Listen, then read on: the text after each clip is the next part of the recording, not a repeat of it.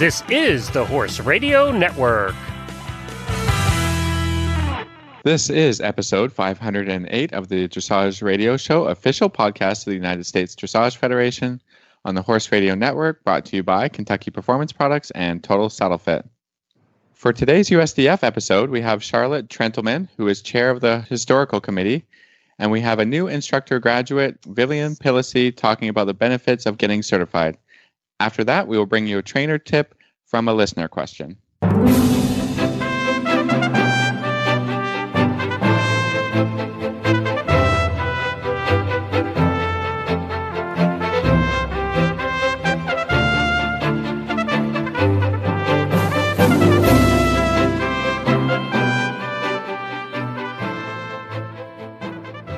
This is Reese Koffler-Stanfield from Georgetown, Kentucky.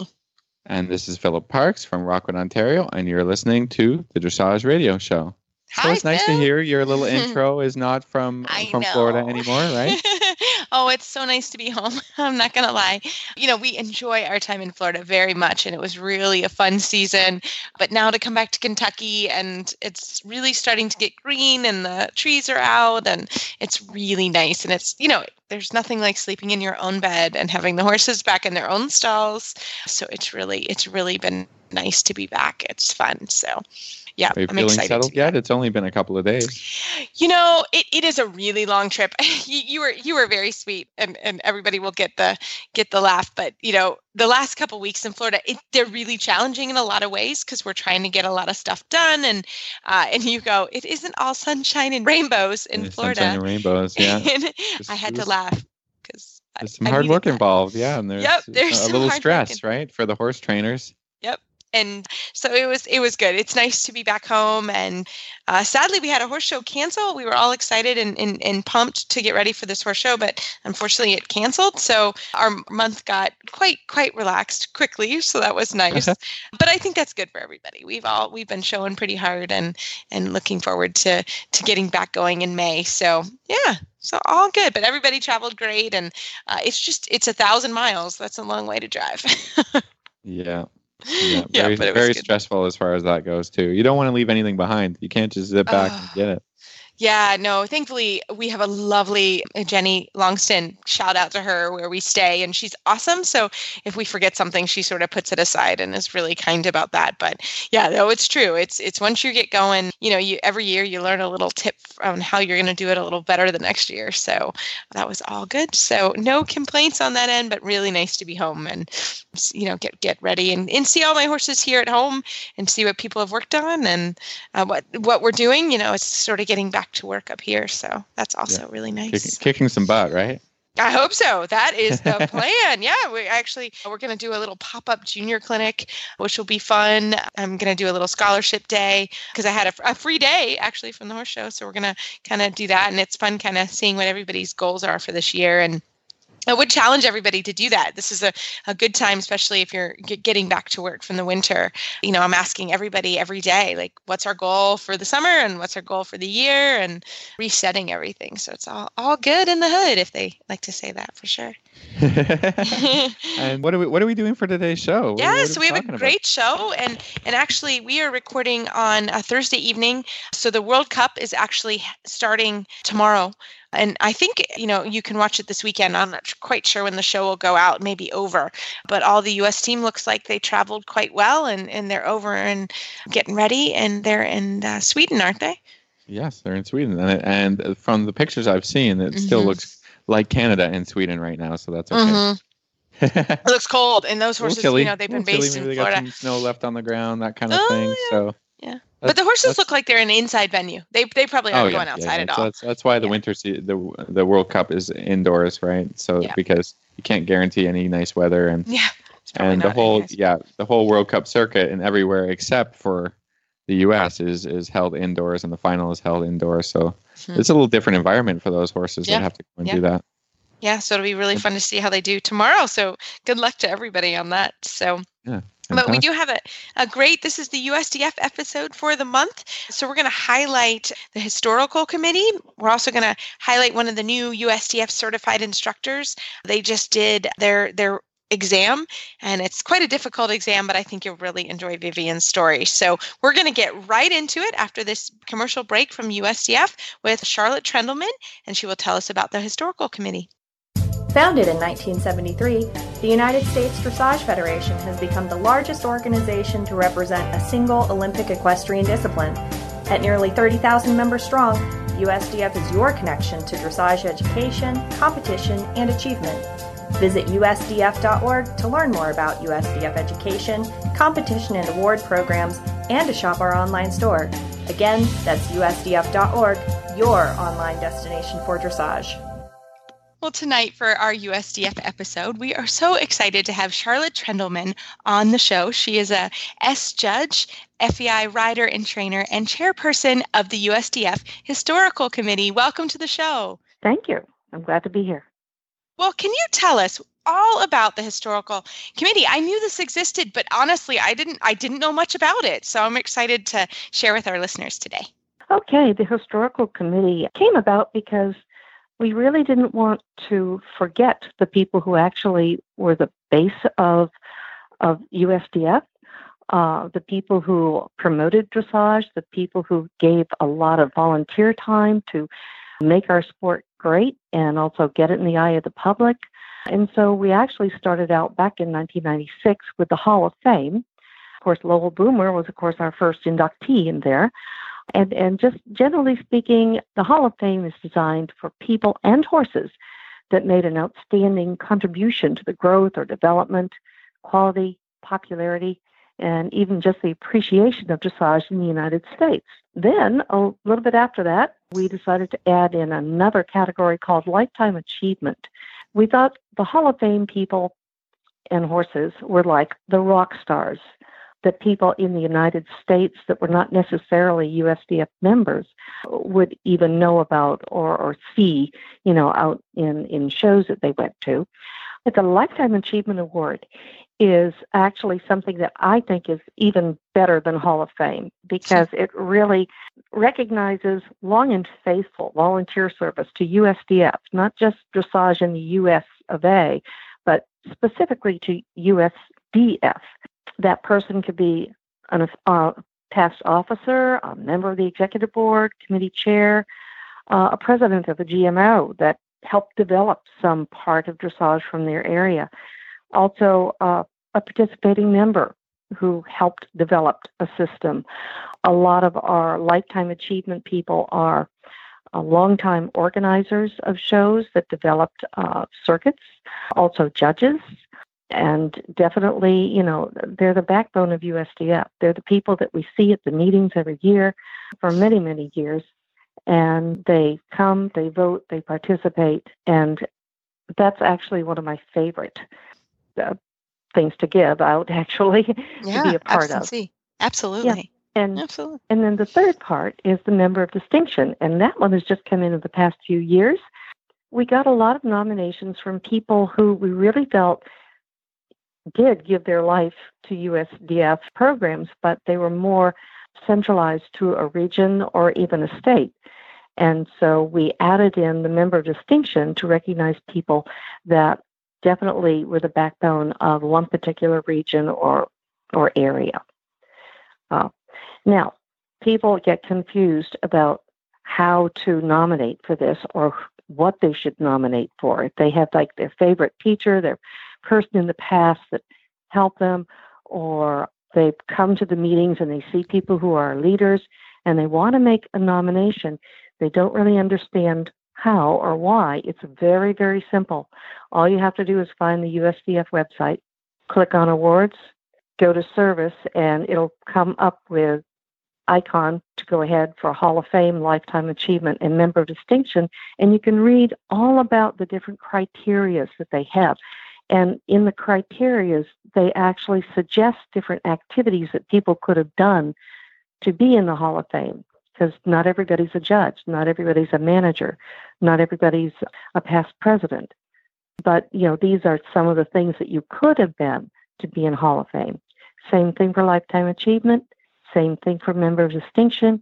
You can go through that, and when you look under the criteria, then right at the bottom of that, you can actually fill out a nomination form and send it to USDF right there on the website. So it's so easy to do. We wish more people would think of doing it, would go through that. Absolutely. I just going to ask if you maybe would highlight a couple of people, or I know there's horses in the Hall of Fame. So for kind of each category, maybe there's a couple of names that you want to throw there as past winners. Okay.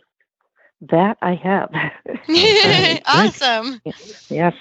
Let me find the Hall of Fame first. That is, like I say, that's the nearest and dearest.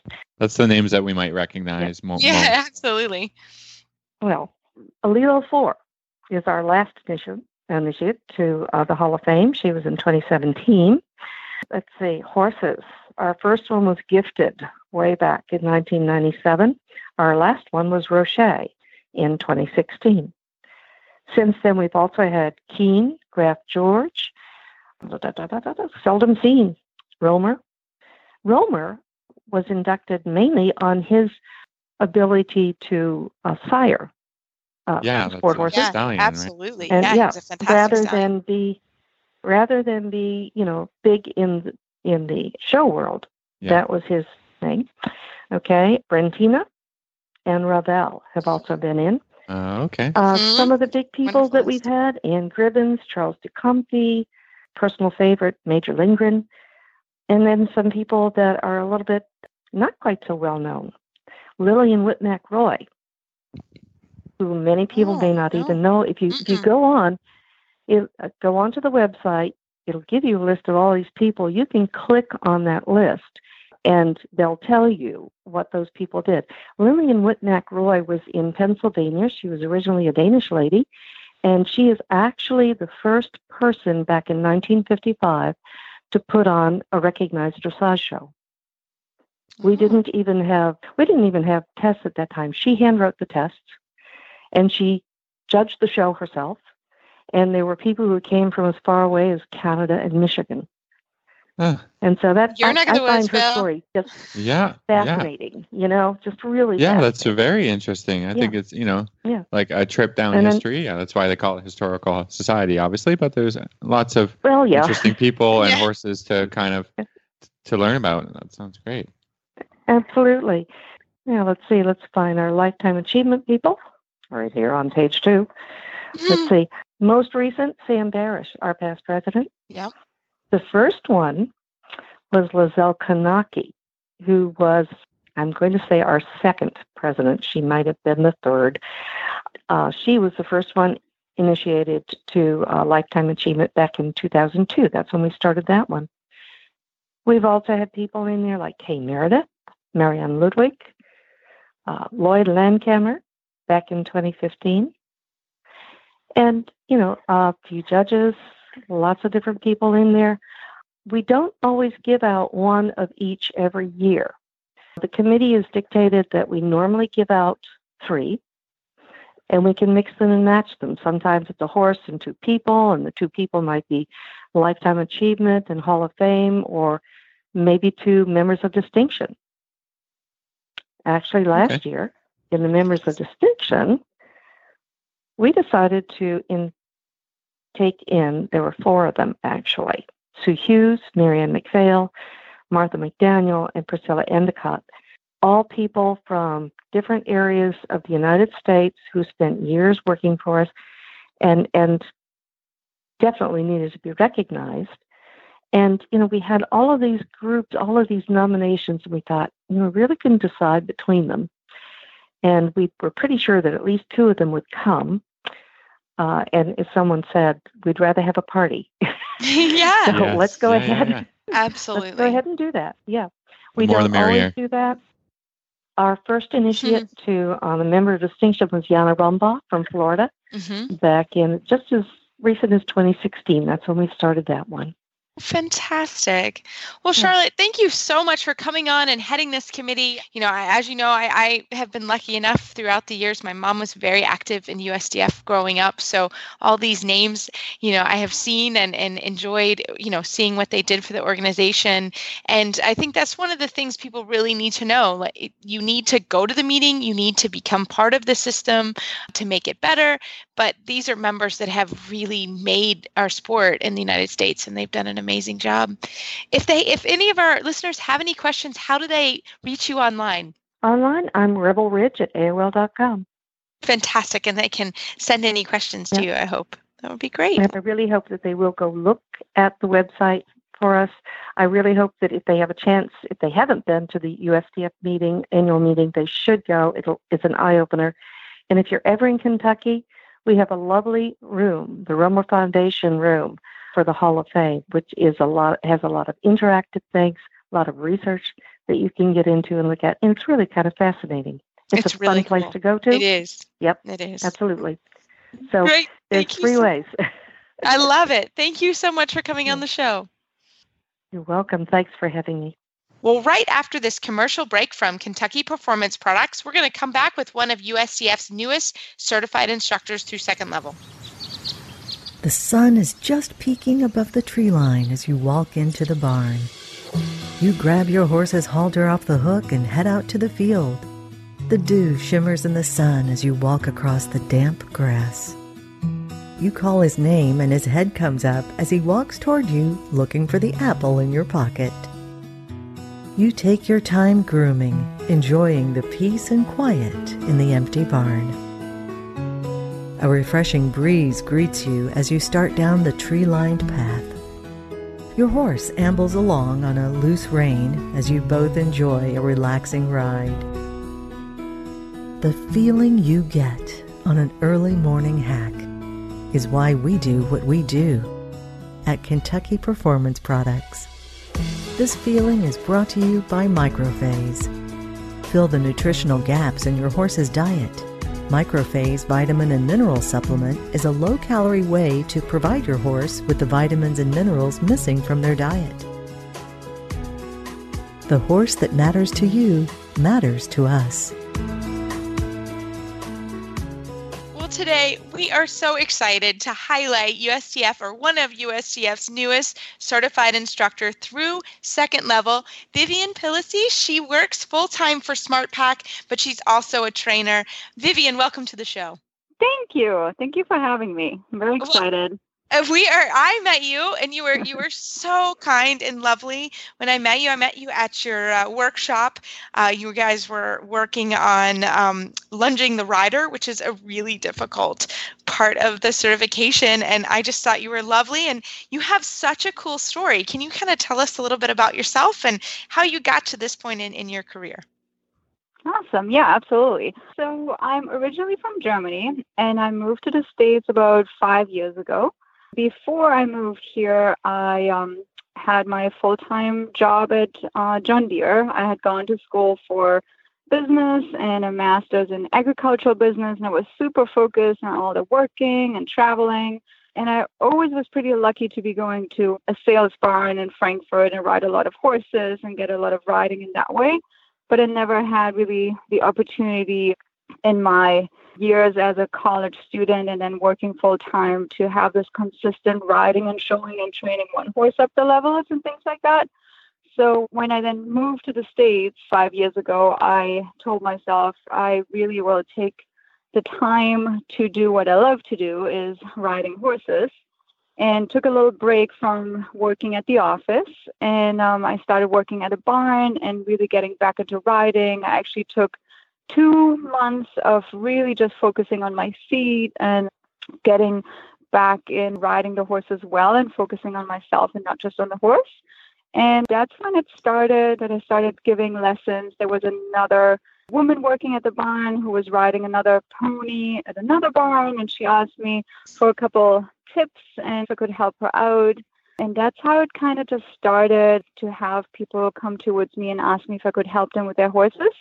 And I really started liking doing that. And that's how the whole teaching started. And at the same time, after about a year of living in the States, I started working for SmartPack, which is the absolute dream job, to be connecting the horses and then all I learned in school and in my previous job to really connecting this and doing that day in, day out. And then in the evenings and weekends, I can go and teach other people and ride my own pony. I love it. I love it. And, so what are some challenges that you have? I mean, that's hard to work a full-time job. You have a wonderful pony that is amazing. You would ride at the bills at our neighbors all the time in Florida. And I didn't know it was you at first. And we just love your pony.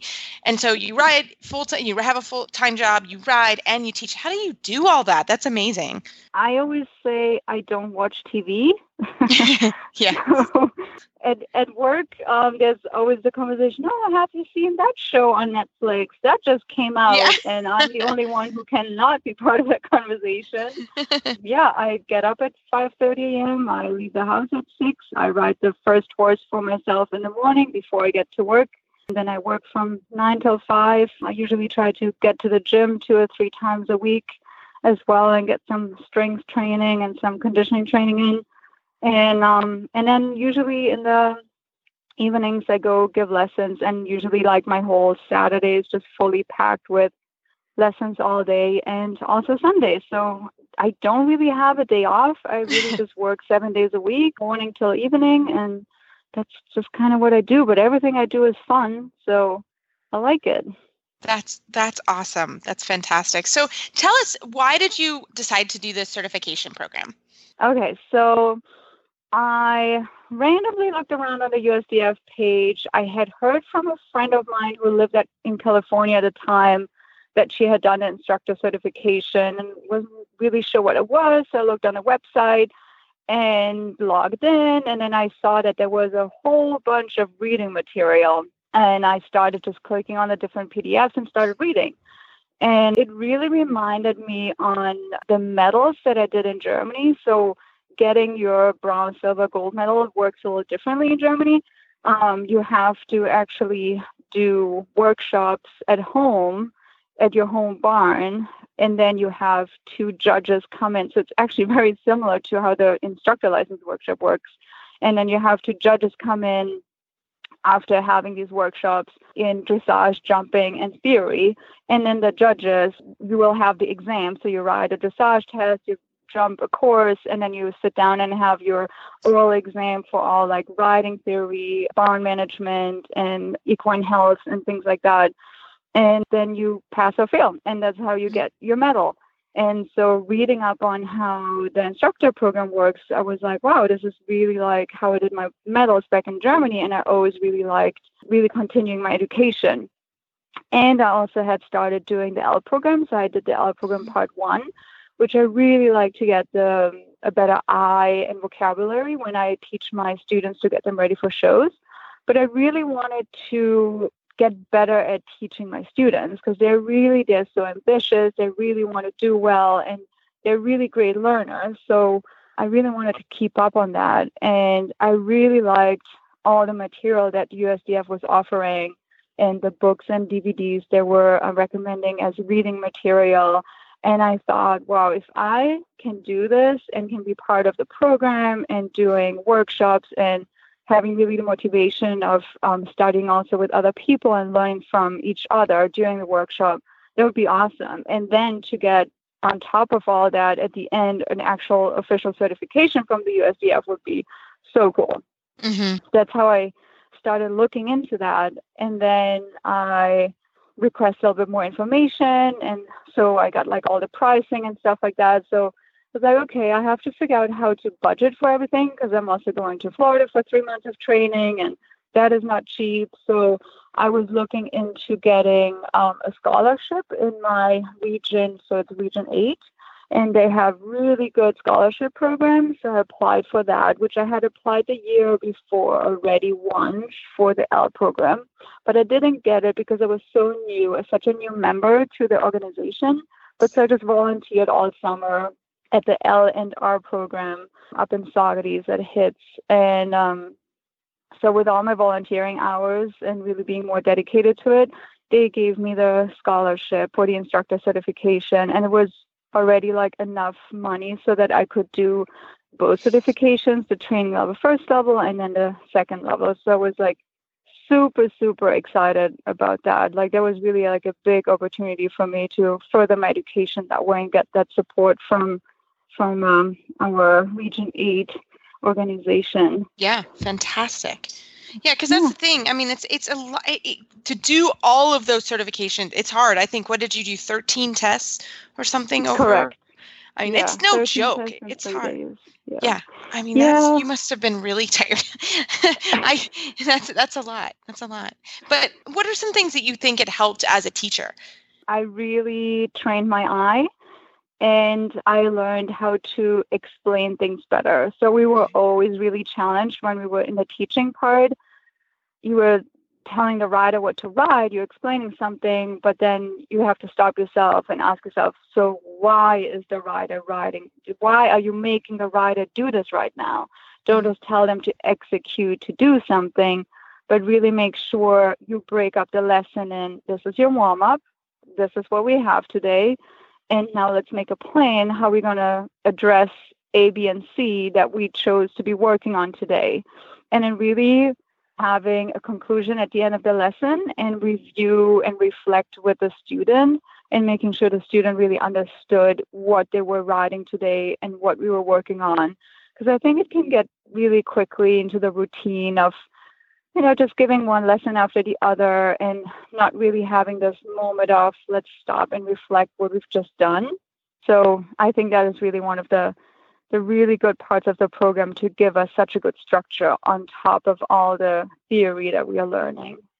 Fantastic. So you have a great tip for us for the week. And so what are you thinking for your tip? So my really personal biggest takeaway of the workshop is, so the workshop includes riding, teaching, and lunging. And the lunging is the pure lunging of the horse, and then the lunging of the horse and the rider. And so for the lunging of the horse, I think it is not a very common thing to learn here in this country, is how much the lunging of the horse can help you in your work with the horse. And then on the other hand, also depending on what horses you have and what program you have set up, is to have a horse that is so reliable on the lunge line that you can use that to teach your riders to have a better seat. And I really am a strong believer in making sure the students have an independent seat in order to be giving the correct aids. And I feel like I see it more and more, that it's just easy to sneak your way up the levels in the lower level area, like intro training and first level. But then as soon as the world hits the second level is when we are requiring collection and engagement and a really true correct basics and contact in the horse. And that's when the riders get into the difficult area that they really need to have that solid seat in order to be starting to ride up into second, third level and so on. So I'm really, really excited with all the things that I've learned in the lunging of the rider workshop, all the movements that we can apply, and really the correct lunging and really correctly approaching. And really number one is always the safety of the rider and the horse, which I really liked. So having walking away from the workshop and having this clear plan of setting up lunge lessons with your students and seeing in the riding of your students in their seat, where is the lack, where is the weak point, and how am I going to address it? How am I going to make this a strength in my rider so that my rider can move on into the next level with their horse? Vivianne, I'd just like to address what you were talking about a little bit earlier, is just correct and good lunging that a rider can learn to help their training with the horse. Maybe you can talk about that a little bit and give as much specifics as you can. Yeah. So, for example, first and foremost is have the right equipment, ideally using a cavesson, making your horse familiar with using the cavesson so that you are not pulling in the horse's mouth while you're lunging. So I know we all have great saddles and bridles, but do we have the cavesson lunge line that we feel comfortable with, that is long enough?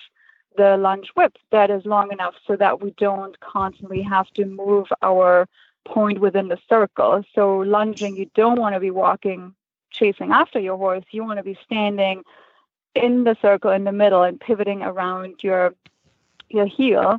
And the horse has to learn to be going on a consistent circle around you. So depending on what horse you have, you may notice that it's maybe falling in, falling out, getting faster.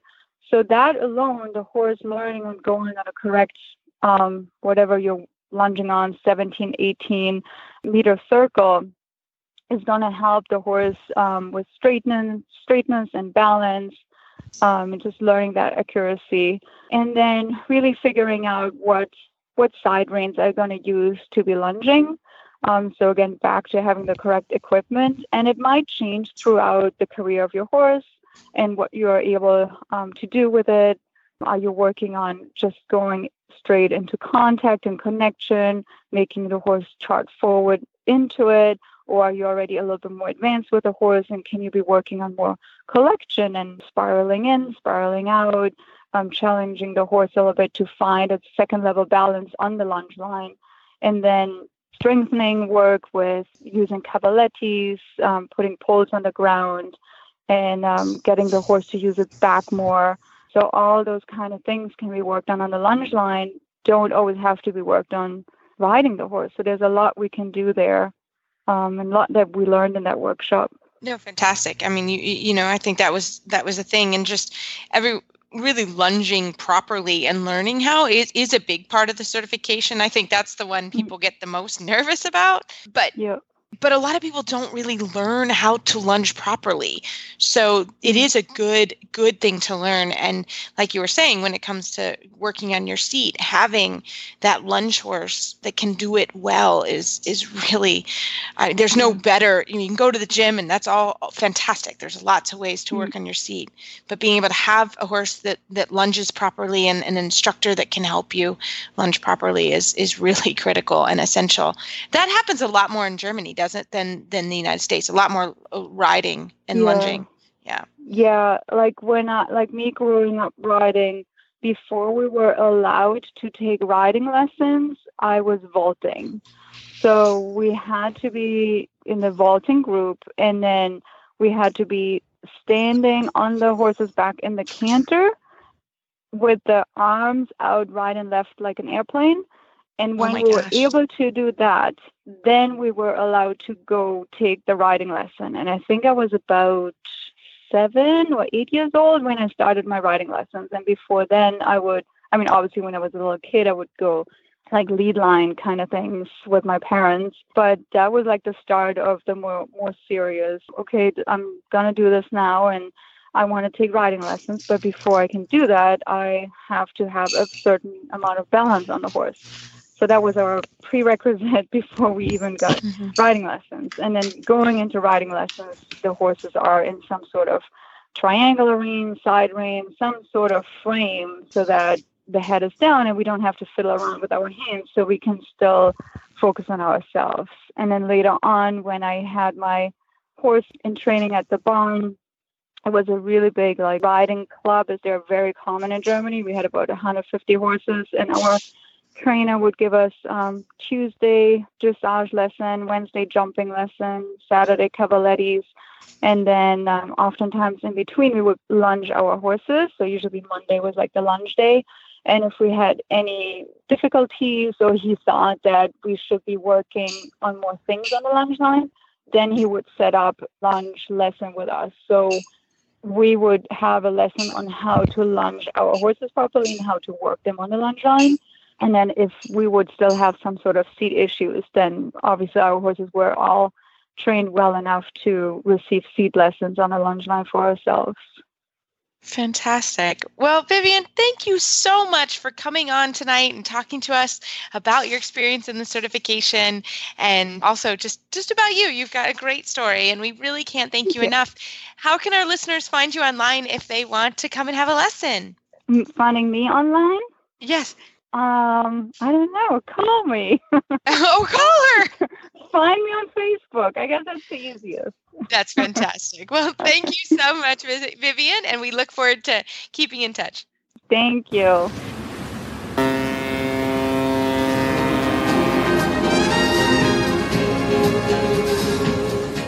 The second Horse Lovers Cruise is set for February 3rd, 2020. Most of you are just thawing out from a miserable winter. Think about next year taking a break from all of that in February and joining us on a warm cruise with fellow horse lovers and listeners of the Horse Radio Network. All of the details can be found at horseloverscruise.com. We had a fantastic time on the first one. Listen to what some of your fellow Horse Radio Network fans and cruisers had to say. I was very grateful for all of the Horse Radio Network people to be on the cruise with me because I don't like going places by myself. And even though I had never met anybody in person, I had interacted with them on Facebook and through the Auditor Facebook group, the secret one. And we already knew each other. So, I mean, there was a time when we would just hang out. We'd see each other walking around the ship, and we'd just sit down and start chatting about our horses. And it was awesome. Visit horseloverscruise.com to listen to a special show we did describing the whole cruise and all the details you will need with our travel agent, Michelle, from MEI Travel. Go to horseloverscruise.com.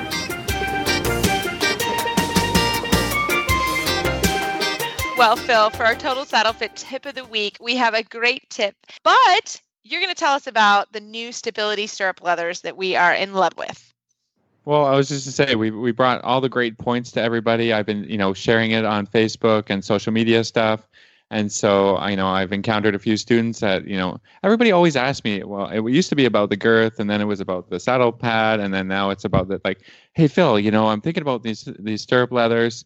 Do you have a pair? What do you think? And I'm like, well, if you listen to the show, you know that, we're speaking the truth. We're speaking from the heart about these products, and we really, really like them. So, that was like 2 weeks ago. People were all over me. And then now I, come back and see the same people again. And Phil, those stirrup leathers are on back order. I couldn't get on. I said, well, you didn't jump on it right away. You had to ask me whether I believe in the product or not. And so now you have to wait. But I think it's a great sign that people are getting these leathers. And I think everybody who went and ordered them early and got them early are really enjoying them. I think this is a great thing to help riders, ride better, have more stable lower legs, have less discomfort with, fat leathers under their legs. So this is great news for everybody. Yeah, and these really do work. We've talked about it before, but I use them on my big horse, Mikey, and he's actually difficult to sit on, and I really made a difference for me. So I really like them. I actually want to myself get a few more pairs for every saddle.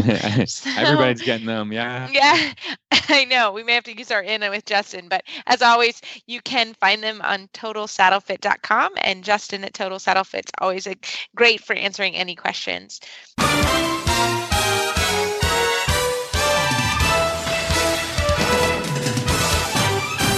This week's dressage training tip is brought to you by Total Saddle Fit, home of the shoulder relief girth at totalsaddlefit.com. So Phil, we actually have a tip. It's a I don't actually know what it is. So dealer's choice, go for it. Well, we got this in from our Facebook page, which we love. It's really easy to get the questions on the Facebook page and answer them. So, everybody send them in. You can direct message us. It's really easy. So here, this is a listener from Australia. It's great. Our Australian listeners, right? Yeah, we love our listeners from all over the world. It just makes us so happy. So I have something that maybe we can touch on the show. She has a 7-year-old warm blood gelding competing novice level, which is equivalent to first level, I think, and is training all the lateral work, shoulder in, travers, renvers, half pass. Has started flying changes, not solid. Our question is, how do you go about introducing the double bridle to your horse, and at what point in training do you start to introduce it? So I'm going to throw that right to you first, and then I'll come in with my thoughts. Yeah, okay. So that's a great question. And I always say this is a theoretical discussion versus, an actual discussion. Typically, we don't have too many specifics. Yeah, we try don't have too many specifics. We're going to generalize. There's not always steadfast rules, I think. Right. I think that's number one. Obviously the horse has to be balanced enough and have the ability for collection. For example, I just transitioned Big Mike to a double. And it was funny because I actually got his bit fitted last winter in Florida, and I was really excited. And typically I put them in their mouths for a couple weeks and don't, just hack them or do light work off the snaffle and don't really touch the curb and, kind of go in a gentle fashion with it. And I've been waiting and waiting for, about 2 months ago, I really felt like he was strong enough.